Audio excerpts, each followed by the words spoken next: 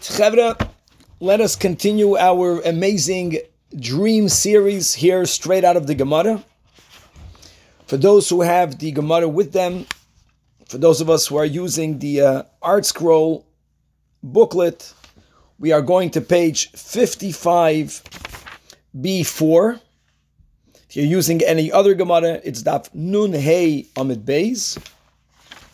We will actually start today with a bit of a digression about dreams into other very esoteric topics, as we began last week learning that there were three Amoraim, Ameimar, Mar Zutrei, and Rav Ashi, and while they were once sitting together, so they all decided that each one of them will share a secret that no one else knows.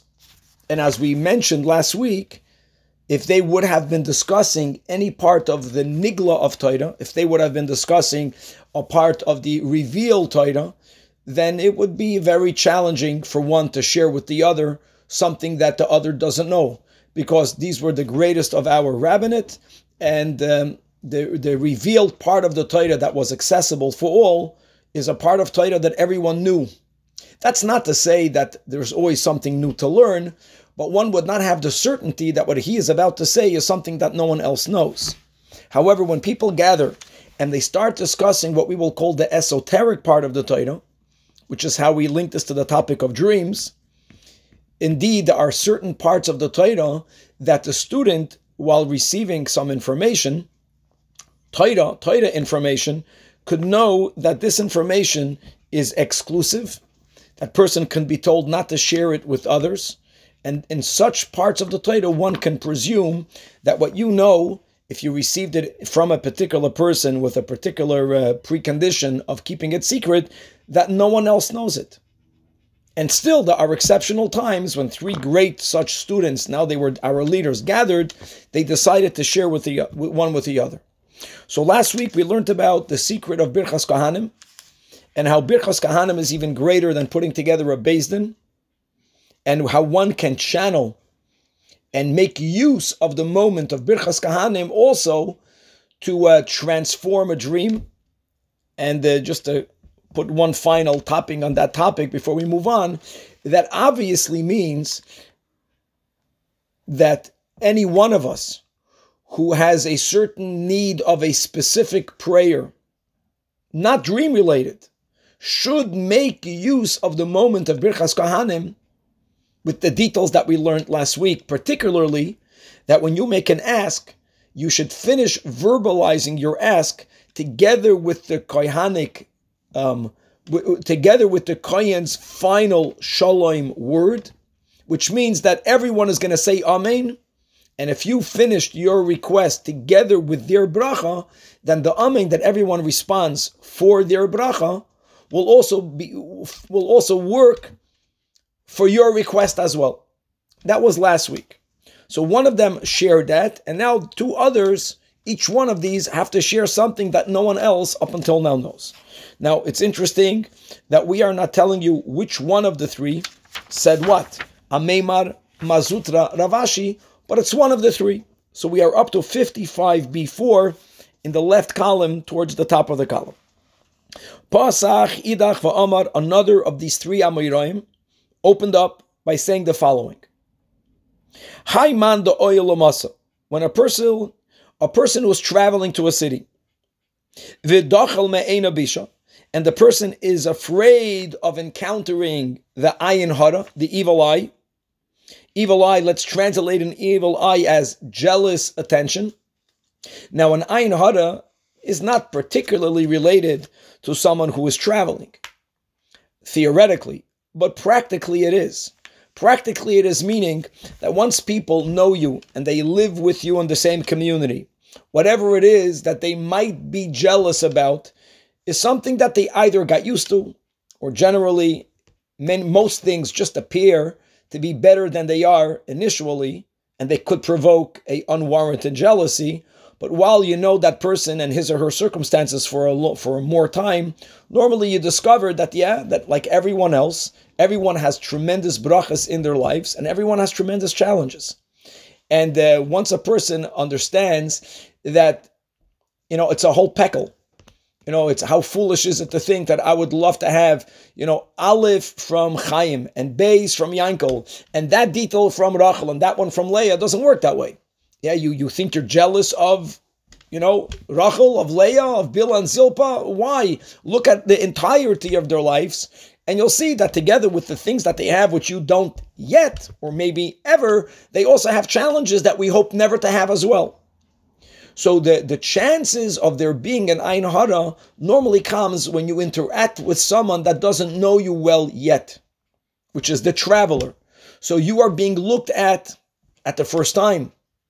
And externally, generally, things look amazing. Or if they do look amazing, before people know the inner world, they only see the outer world. So when the outer world is wow, it could provoke jealous attention.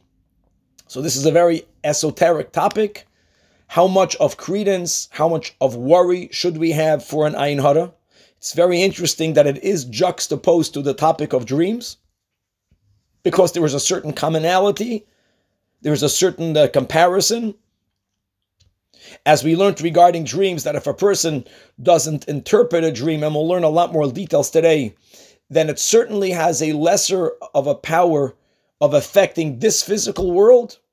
Perhaps, as we'll learn something new today, soon, that if a person has a dream, if it's not interpreted, it won't have any meaning, even in a spiritual world. Parenthetically, what I just said right now was something new, because that's not like what we learned last week and 2 weeks ago, and we will address that. But coming back, there's a certain amount of our credence, our chashivus, our giving of importance to the dream, that in itself empowers the dream. There is such a commonality with an Ayin Hara, that the more people are worried about it, the more power it has. Having said all that, even objectively, not subjectively, there is something about the evil eye, and he's going to give us a mystical, actual, you can almost call this practical Kabbalah, because he's going to tell you something physical that you should do that will protect you from the Ayin Hara. So, and this is what he's saying. Linkoit zekafa diyama diyamine. The person should take the thumb of his or her right hand, and they should place it. Where should they place it? Biyada the smala, in their left hand. We're not done yet. That's half. The other half is that at the same time, uzakafa the yada the smali, then place the thumb of your left hand, biyada the yamina, in your right hand. So for those of us who can watch, right, we're beginning with the right thumb, and we're placing it on the left hand. Now, the details of how do you position your hands is not explicitly written, but what is important is that both of your thumbs should be completely concealed. And while you have that, while that is in position, then you have to say what we began last week speaking about incantations, alachash, and this is what you should say. Ana Ploni bar Ploni. I, so-and-so, the son or the daughter of father. Parenthetically, there is a lot about when do we evoke the mother, when do we evoke the father. Generally, halachically, when a person is ill and a mishaberach is made, we evoke the person, son of or daughter of mother. After a passing, and only after a passing, is when we say the person's name, son or daughter of father. This will be an exception. Here, you're going to refer to yourself, even though you're alive, by you calling out your father's name, and I'll give a suggestion in a moment why, just one moment. So the person should say, Ana Ploni bar Ploni. Say your name, right? Ben, if you're a man, Bas, if you're a woman, and mention your father's name. And declare that Mizara de Yosef Ka'asina, I am the descendant of Yosef. We're speaking about Yosef HaTzadik. And what was unique about Yosef HaTzadik? The Lishalta Bey Eina Bisha, right? Upon whom an evil eye had no power. As it says, and now we are quoting words that Yaakov Avinu blessed his son with before Yaakov Avinu's passing, whatever that passing means. Yaakov really never passed away, but the brachas that he gave prior, as recorded, was Bein Poiras Yosef, a charming son are you, Yosef. Bein Poiras Alayoin, a charming son to the eye. literally charming to the eye. However, the sages say that being that there are no vowels, there are no nakudas written in the Torah, even though there is an oral tradition how to read the word. And really, when we read the Torah as Shabbos, when we learn chitas, we say alei ayin, which means to the eye. But you can pronounce it otherwise. You can vowelize it otherwise. So this Chazal says that al tikra alei ayin, all of this is part of the lachash. Don't say alei ayin, don't pronounce it alei ayin, but pronounce it putting a cholam, a dot over the ayin. A dot over the eye will make these letters be pronounced oilei ayin. Oilei ayin means that Yosef rises above the eye. What eye? Above the evil eye. The evil eye has no power over Yosef. Yosef is over the evil eye. Now, Yosef was indeed very charming. Yosef was very, very handsome. Correct, if one would have known the challenges that Yosef underwent, not everyone would say, I would want to be Yosef if I got to take it all. But like we mentioned, it doesn't work that way. People who could affect you with an ayin hara are those types of peoples that they, in their fantasy, they see something amazing and they say, wow, I'm jealous about that.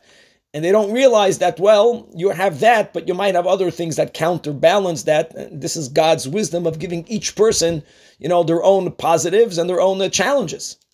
But coming back over here, Yosef was not affected by an evil eye. That was the blessing that Yaakov gave to Yosef. Why is that? Because he is above it, like we just mentioned. Being above something means that you don't give it importance. You don't consider it a real foe. You don't consider it a real challenge. There are many areas in life that if you don't acknowledge the problem, you're simply burying your head in the sand. There are some things in life in which we tell a person, don't belittle it. Don't make it into nothing. Don't shove it under the rug.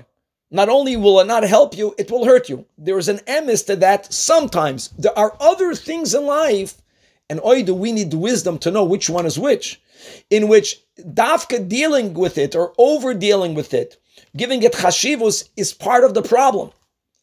And putting it under us, or worded better, elevating ourselves over it, that in itself is the solution.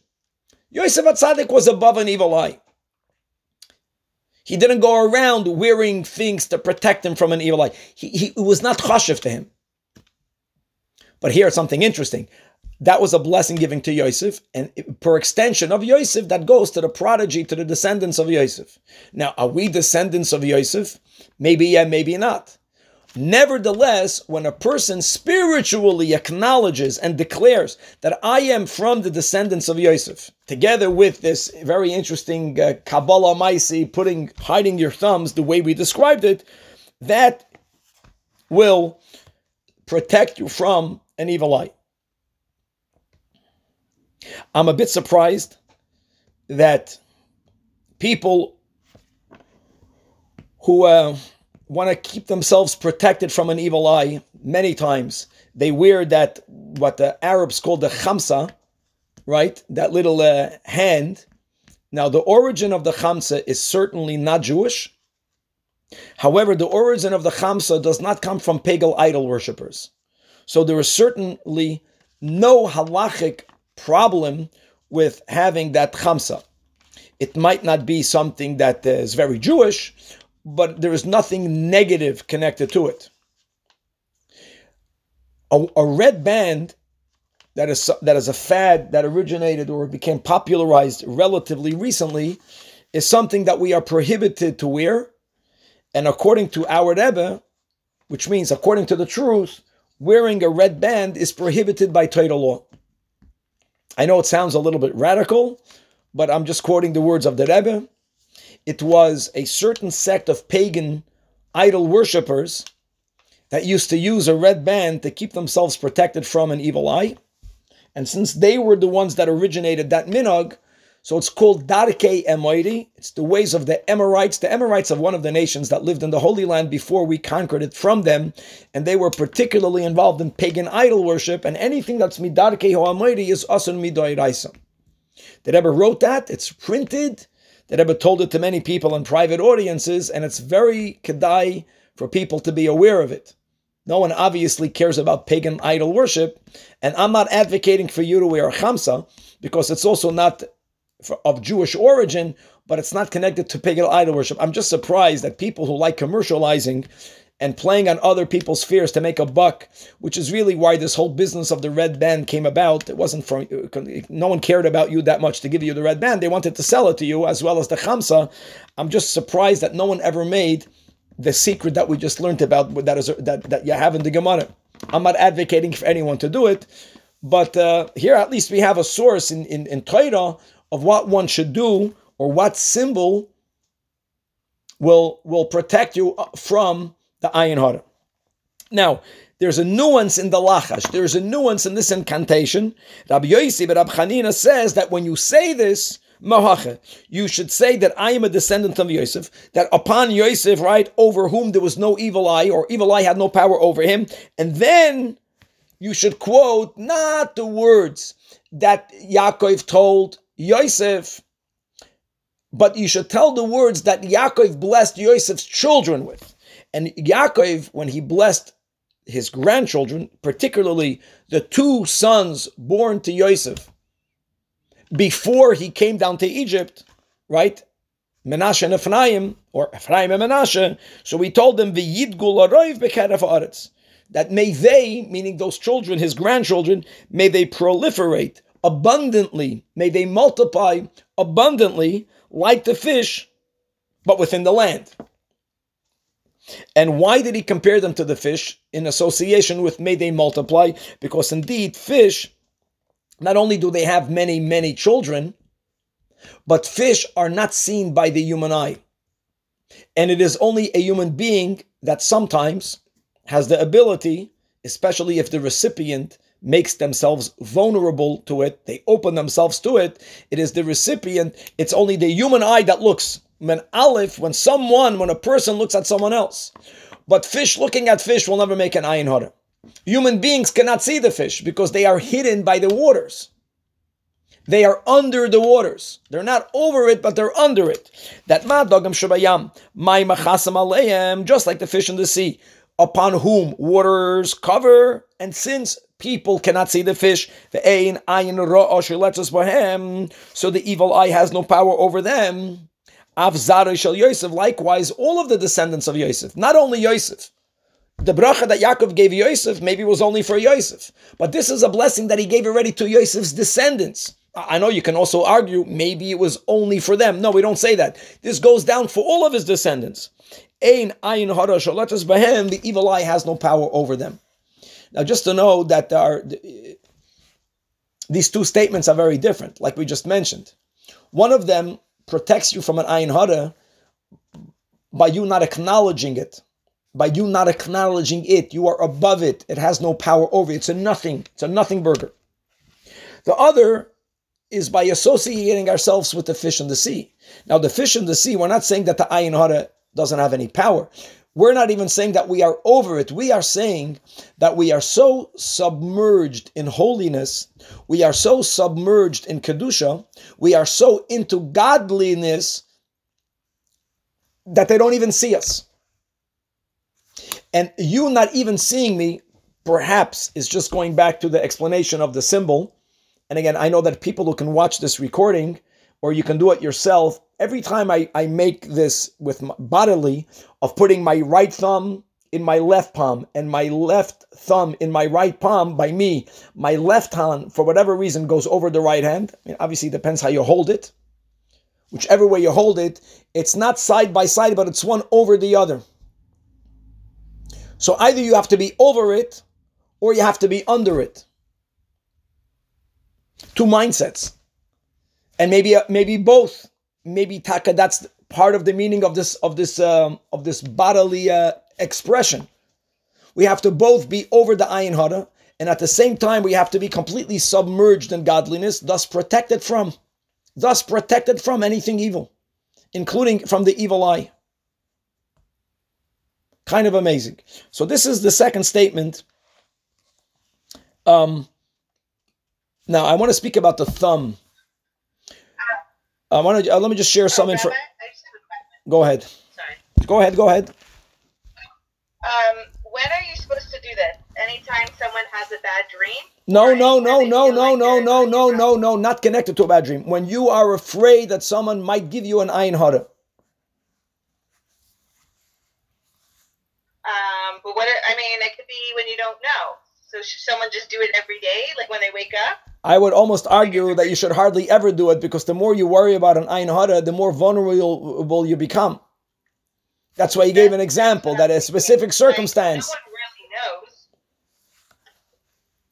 really knows. I would disagree with you. Unless it was, I would say again, the Gemara, you have to, the beginning, it's good to read every word over here, that when you travel and someone takes a look at you, it's like when the rich uncle comes to Israel 40 years ago, and there's a certain amount of, wow, look at the wealth, look at that leather bag, or, you can feel that someone is looking at you with jealousy. Can I make a quick comment? Sure. I read this years ago. I don't even remember where. So I say it. I say it like all the time. Not all the time, but it comes to me a lot. And often it happens when I'm walking down the street and I see a stranger or someone weird, and they look at you or they make eye contact with you, and you feel like you don't know who they are, where it's coming from. Then I say the pasuk, like they shouldn't even connect with you in any way. Another pasuk. Or this pasuk. The same pasuk, the Yosef pasuk. I'm sorry? The Yosef. Okay, but I'm just saying, there's so much to speak about. Rabbi, let's say your example of a relative that saw you while you're traveling. Do you do this on the spot, or do you do it privately when you're away from them? Like, I'm just trying to understand the process. Probably you do it on the spot. That doesn't mean that you can't do it later, but the simple meaning is that you walk by, you're traveling, and you sense that someone is looking at you with jealous eyes. So you put your hands in that position, and you make. I want to go back to Shoshana, and you say everything that we read, not just the verse. Say the whole spiel. Ano ploini bar ploini, mizara de Yosef kasina, de loy sholto be eina bisha shen nemar, and then quote this verse and then quote that verse. Okay, and can you just show me one more time the hand gesture? I didn't catch it. So we begin by taking the thumb of the right hand and putting it in the palm of the left hand, and at the same time, you're going to take the thumb of the left hand and put it in the right hand.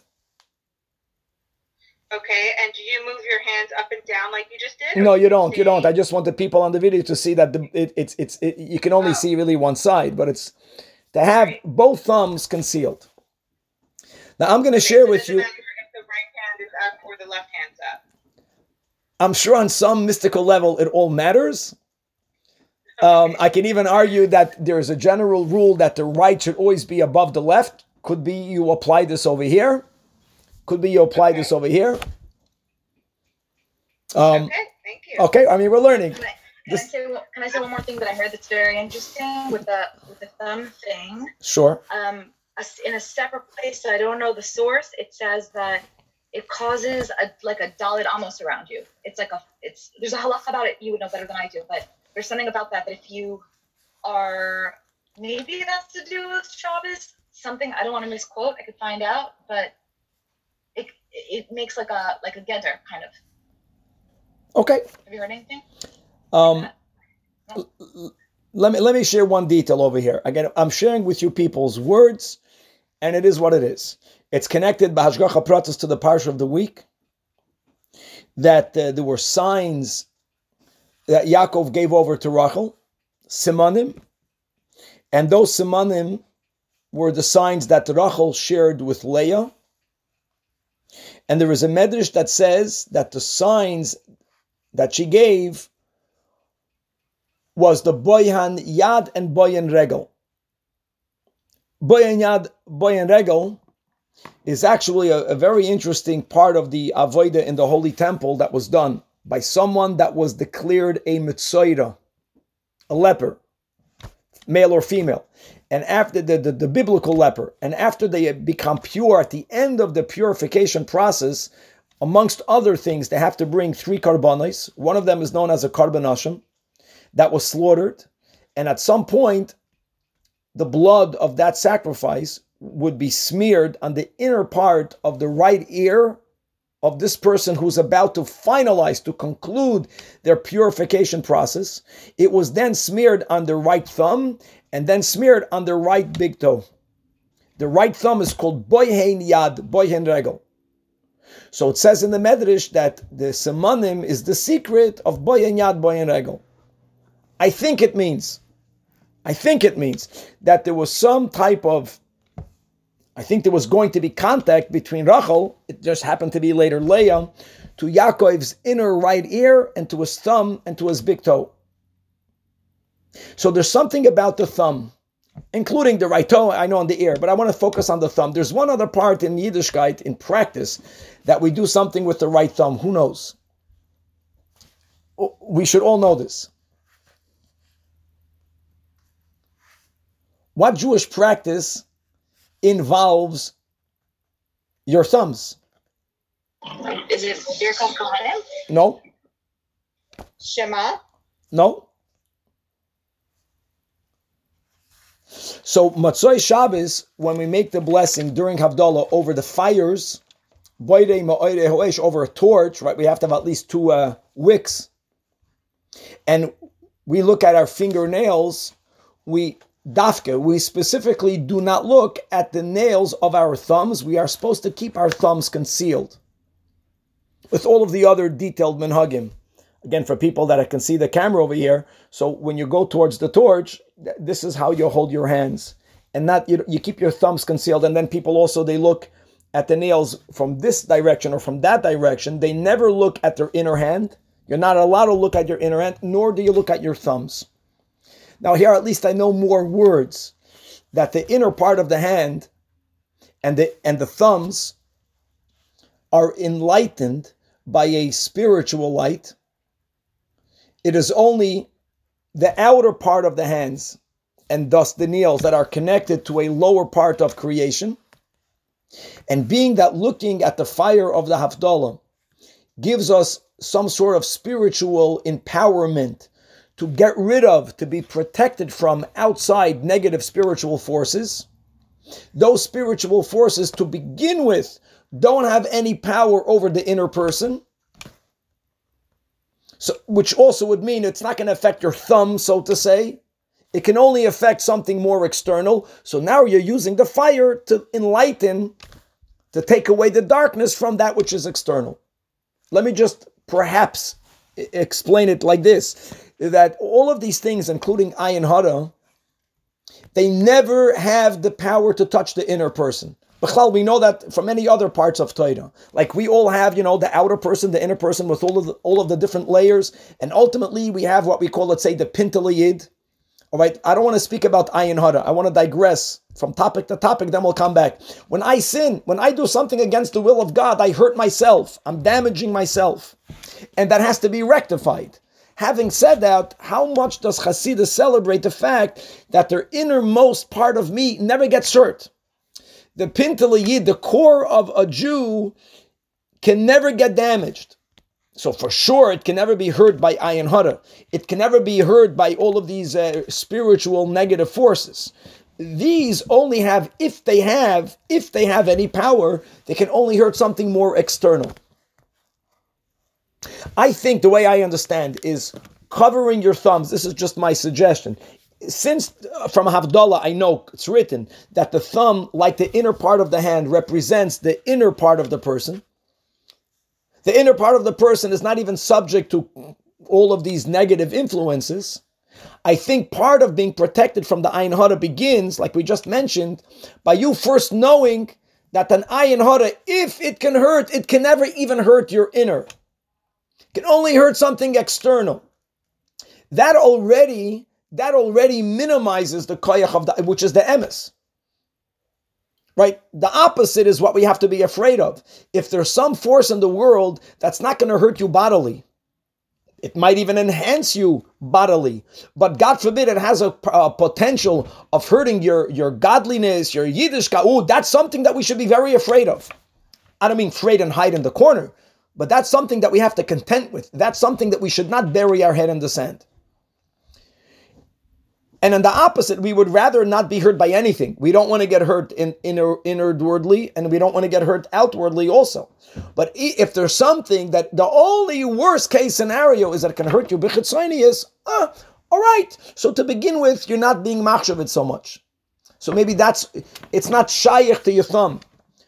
And also, like I mentioned, that the palm is a part of the hand that represents the inner person, the pnimi, very much like the face. So putting your thumb inside your hand also represents that we have to become more in touch with our inner person. We have to be submerged in our inner person. If the ayin hara has no power over my neshama, so let me become a more neshama person. If I'm more a neshama person, that's who I am. If that's who I am, so ayin hara has zero koyach over me. If I also give chashivus to my outer person beyond the right balance, then I'm more subject to ayin hara. But when I make my effort of being more into ruchnius, more into godliness, that in itself protects me from the ayin hara. Maybe that's the meaning of this type of bodily position, which is very interesting. Again, this will be a good bestseller to make a chain with this. And quote Gemara Shabbos 55b, and there you go. And then a Jew will make a lot of parnasa. All right, now we're not done yet. There's one more detail to all of this, and this is such a beautiful conclusion to the ayin hara. And the beautiful conclusion is that when you tell a person, are you afraid of an ayin hara? Almost all people will understand your question whether you are afraid of you getting damaged by someone else's ayin hara. But that should not be the only worry. If we're going to give some credence to ayin hara, so then now that I already read it, but once you read it, you realize how selfish I am. The fear of an ayin hara should be even more, maybe I will give someone else an ayin hara. And I should be afraid of that. Because if there's such a thing of an ayin hara, which could have an effect in certain times for certain people in certain locations, v'chulei, so how about being afraid that you will give someone else an ayin hara? And what is it that we can do to prevent ourselves of giving someone else an ayin hara? So that was the latter part of his secret. So the first one was how to protect self. And now, now if the person is afraid that they will give someone else an ayin hara. So how do you stop yourself of giving the other an ayin hara? So again, just like before, he didn't speak about a meditation. He spoke about, even before the incantation, he spoke about doing something physical, right? We can call it again, Kabbalah Ma'asit. So here he's saying, Leichaze atarfa denechire desmale. You should look at the surface of your left nostril. Now, what does that mean? Well, it means literally, look at the surface, look down, and look at your left nostril. It's almost like telling a person, why are you looking at someone else? Look at yourself. But there's a lot more to that, and I'll give it to all you wise women to come up with a certain concept of how looking at your left nostril is going to somehow enable you, it's going to help you not giving an ayin hara to someone else. Anyone has a certain idea? How does that work? Okay, I just tried it. The only way you can look at your left nostril is with your left eye. Correct. So I'm thinking it's more with a gvura eye than a chesed eye. So you look at someone more critically, and so you see their faults. You have to close your right eye in order to concentrate on your left nostril. Or let me just repeat, Shoshana. It's what you're saying, but let me just repeat it. It seems over here, even though I kept on saying jealousy, it seems over here that together with the jealousy, you have to be critical. If you're not critical of the other, then you'll never give them an ayin hara. And let me just finish. And the left eye is the gevura dika eye. So it's like the Torah is telling you, the Amayit is telling you, you want to be critical, knock yourself out. Be critical towards you. Use your critiques towards yourself. Towards the other, use your right eye. That's what you're saying. That's very nice. No, I'm saying the opposite, actually, that you should look at the other person critically so that you don't give them an ayin hara, that you don't think that they're perfect, and that you look that maybe they do have flaws. No, but the only way, it says you should look at your own nostril. You have to look at your left nostril. You have to look down to the surface of your left nostril. So you have gevura on yourself? I thought you were saying that because, like you said, very good. You can only see your left nostril when you're going to ignore the right eye, when you're going to be using your left eye. The left eye is the eye that gives the ayin hara. That's for sure. And it's you're giving someone else an ayin hara. Don't look at someone else. Look at yourself. You want to critique someone else? Critique yourself. Knock yourself out. Be very critical. I think that the right eye would give the ayin hara because the right eye is that sees things perfectly. Everything's chesed. Everything's... Okay, clearly it's not so. Clearly, when you look at the other with a right eye, you'll never give them an ayin hara. You'll rejoice with their good fortune. You will see good in them. You will see how they earned, how they deserve their good. I understand. Now, 1 second. Why the nostril? Maybe it's the closest part. Can I make a guess? Sure. Is it because the spirit of inspiration comes from the left nostril? Oh, so like this. Like, isn't David something about Mashiach in the left nostril, the spirit of inspiration? Okay, very good. Because like this, again, these are words in Kabbalah that there are certain parts of the person that we only have one of, and there are certain parts of the person that we have two of. Generally, in the order of the Sfiras, the right is superior to the left. The right is more dominant than the left, and that's a good thing. We have to have chesed. We have to have gevura. We have to have both. But when you tell a person to balance both, balancing doesn't mean 50%. Balancing will always mean something else to every person and every day, and that person, they can change what the balance means. We always have to be chopping our balance, but generally the right is dominant over the left. However, there's a big however. On the highest level in Gishtalshlus, and the highest worlds, the left is stronger than the right. Gevura in the source is a lot stronger than the right side. It's a lot more dominant. That's actually why one of the meanings of the word Gevura is Gibor, mighty, strong, stronger. When a person gives big Gevura, don't think it means they'll give less. Actually, giving with Gevura really means you'll be giving a lot more. But coming back over here, again, if I can just stretch what you're saying, Shirley, is that, first of all, the nostril, if you want to look at yourself, I don't think there's any other body part that's closer to you from the perspective of your eyes that you can see than your nostril. You can't see your forehead. You can, it's look at yourself. But there's also being critical of self is not like, instead of you hurting someone else, hurt yourself. No. No, actually criticizing oneself healthily is very good. It's a lofty thing. It says in Kabbalah that the left nostril goes up deeper, it touches a higher level than the right nostril. So says in Kabbalah. Because from the senses that we have, the highest sense is the sense of smell. It represents the loftiest. On the loftiest level, left is higher, is greater than right. So it's not only use your criticism for yourself, but when people learn how to healthily, here's the key word, criticize themselves, they really get elevated. They really get close to their source. The koyach of gevura, the koyach of restraint. The power of restraint is the greatest power that we have. Celebrating saying no. Saying no is a lot healthier than saying yes. Obviously, there's a time when we have to say yes. But the koyach of no, the koyach of gevura, something like that prevents me of giving someone an ayin hara. If I'm going to be looking or celebrating the ruach of my left side, I'm sure it means a lot more than what we just said. That is the antidote of me ever being able to give my fellow an ayin hara. Okay, I think we're going to stop over here. And we are up to the third secret, the third Amidah statement that we will continue with, God willing, next week. That was great. Thank you, Rabbi. Very welcome. Thank you very much. Rabbi, sorry, can I ask you a question? Sure.